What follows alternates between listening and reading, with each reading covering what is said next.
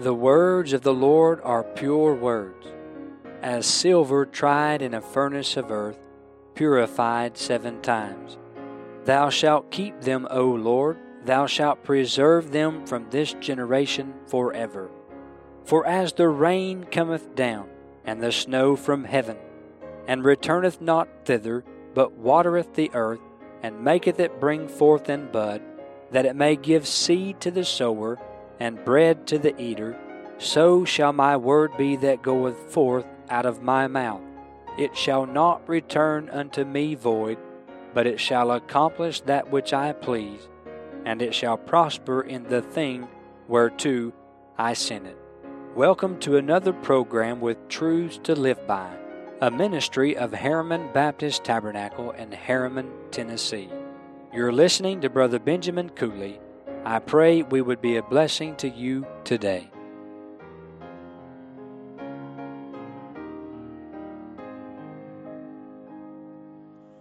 O sinner, now down with the load of sin, come to the cross, come to the cross. In Christ is redemption, new life within. Come and be justified,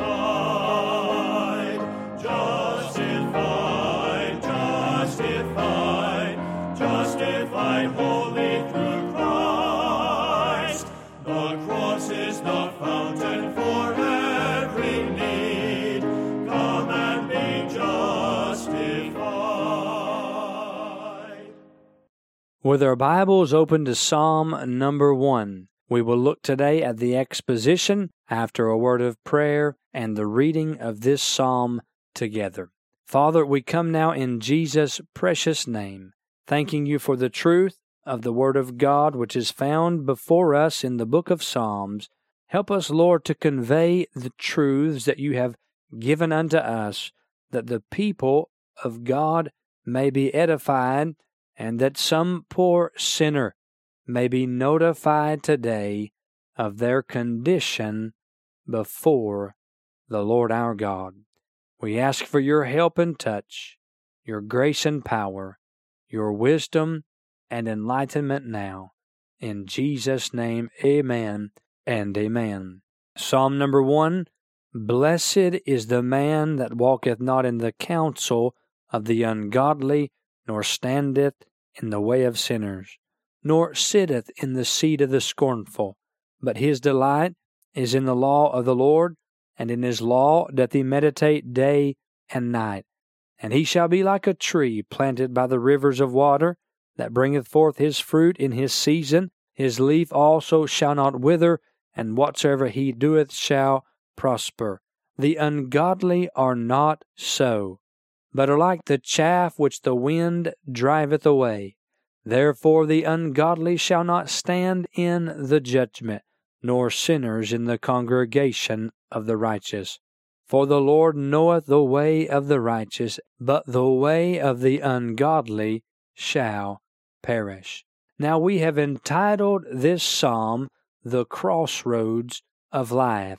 It is our desire to impress upon men the necessity, yes, the responsibility of all men to make a decision before the Lord. This is the opening psalm in this, what we call the hymn book of the Bible. It stands coupled with Psalm number 2 as an introduction to the whole book of the Psalms. Together, these two psalms lay out the general content and character of the 150 psalms making up this collection. In Psalm 1, we are, as it were, handed a copy of the law of God and pointed to its words. In Psalm 2, we are pointed to the prophecy within the Word of God. In the first psalm, we would be wise to consider the law of the Lord, while in the second psalm, we would do well to consider the Lord of that law. From the very beginning, then, the foundation is laid in Psalms 1 and 2, and we are furnished with the message of the Psalms as a whole. I believe it could be summed up as this, among many other summations, no doubt, but this one we'll give to you from our own mind and heart. It is that God will bless the righteous and judge the wicked, and it will be according to His law and the plan of prophecy. Now, to consider this first of many songs, as soon as we begin to read it, we find ourselves standing at a crossroads. A crossroads is a place where two roads or many roads meet. In this case, we find that many roads meet. All the different walks of men converge at this one point, at this divine crossroads, at a time, at a place, a state of affairs which requires prompt and decisive action. Yes, it is not long ere we begin life's journey until we all come to a crossroads. Then and there we must make a decision. I believe this decision is captured well in the statement by Pilate to the accusers of Jesus. He said, "What will ye then that I do with Jesus, which is called Christ?" This Psalm, number 1, is a study in contrasts. We find two characters, the righteous and the ungodly. We find two choices, two roads, two ways to travel, the way of the righteous, the way of the ungodly. We find two consequences, happiness and delight for the righteous, hopelessness and destruction for the ungodly. Now we must say that the blessed man is the man who has received Christ Jesus the Lord as his Savior. This is the choice that is before us. It becomes obvious and plain in Psalm number 2. The question is asked in verse number 1, why do the heathen rage and the people imagine a vain thing? This, of course, is fulfilled at the coming of Christ in His birth there in Bethlehem and the events surrounding His birth. The kings of the earth set themselves, and the rulers take counsel together against the Lord and against His anointed, saying, "Let us break their bands asunder and cast away their cords from us." Here's the choice that must be made. Look down to verse number 12. "Kiss the Son, lest He be angry, and ye perish from the way. When His wrath is kindled but a little, blessed are all they that put their trust in Him." Will you trust in the Son of God, or will you not? In the first psalm, we find two main divisions. Verses 1 through 3, we see the godly man and how he is established and firmly planted.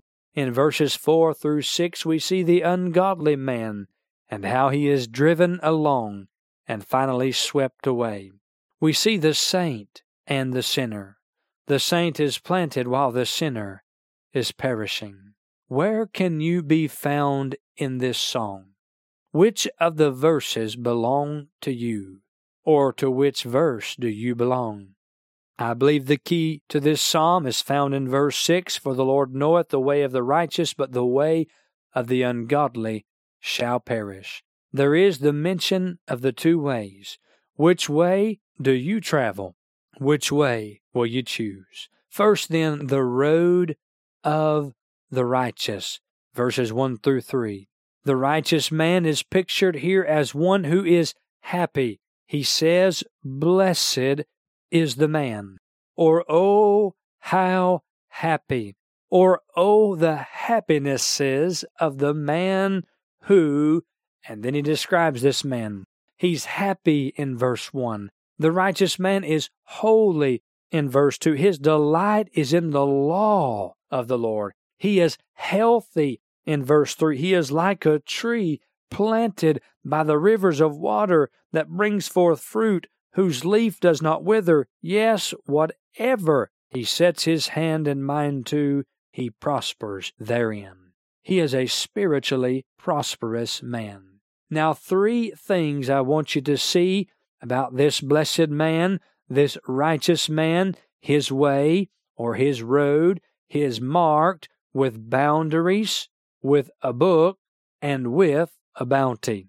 In verse 1, we see the blessed man and the boundaries that he sets. In verse 2, we see the blessed man and the book that he loves. In verse 3, we see the blessed man and the bounty that he finds. First then, verse 1, the blessed man and the boundaries that he sets. There is first that principle of where he will not step.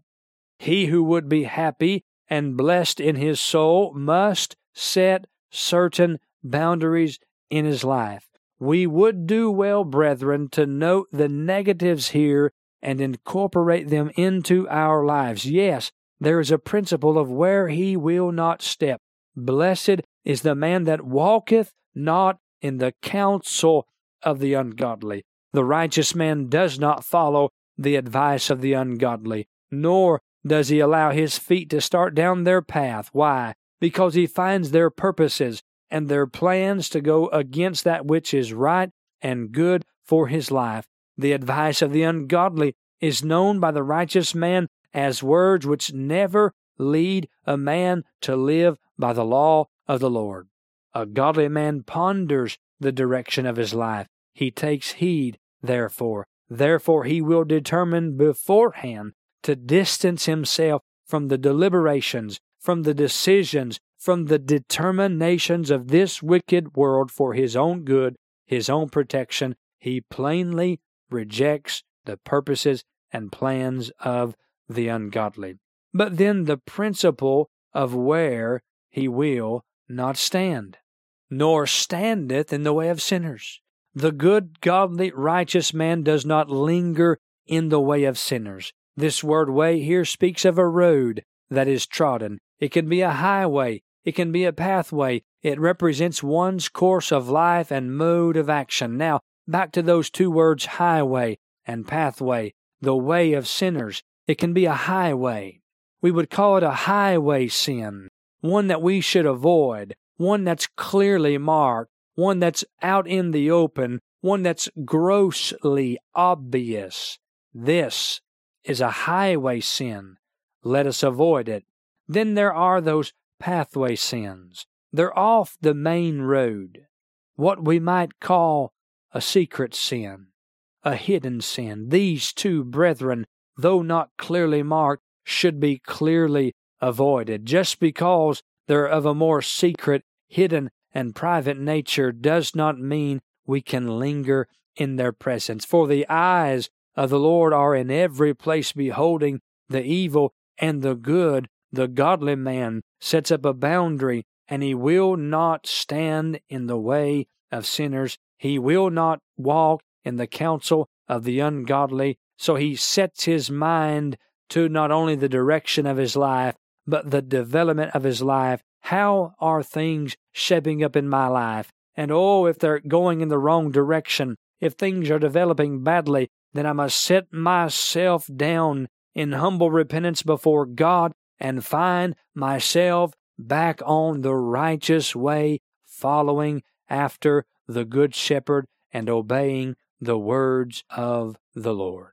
So he persistently rejects the paths and pleasures of the sinful. We thank you for making this ministry a part of your day. And in closing, we want to point you to the words of our Lord in Matthew chapter 4 and verse 4. He answered and said, "It is written, Man shall not live by bread alone, but by every word that proceedeth out of the mouth of God. And truly it is written." God's word, every word, presents us with truths to live by. You've been listening to Brother Benjamin Cooley. Please send all correspondence to Truths to Live By, P.O. Box 575, Harriman, Tennessee 37748. Or you can email us at bmarkcooley@gmail.com. And finally, brethren, pray for us.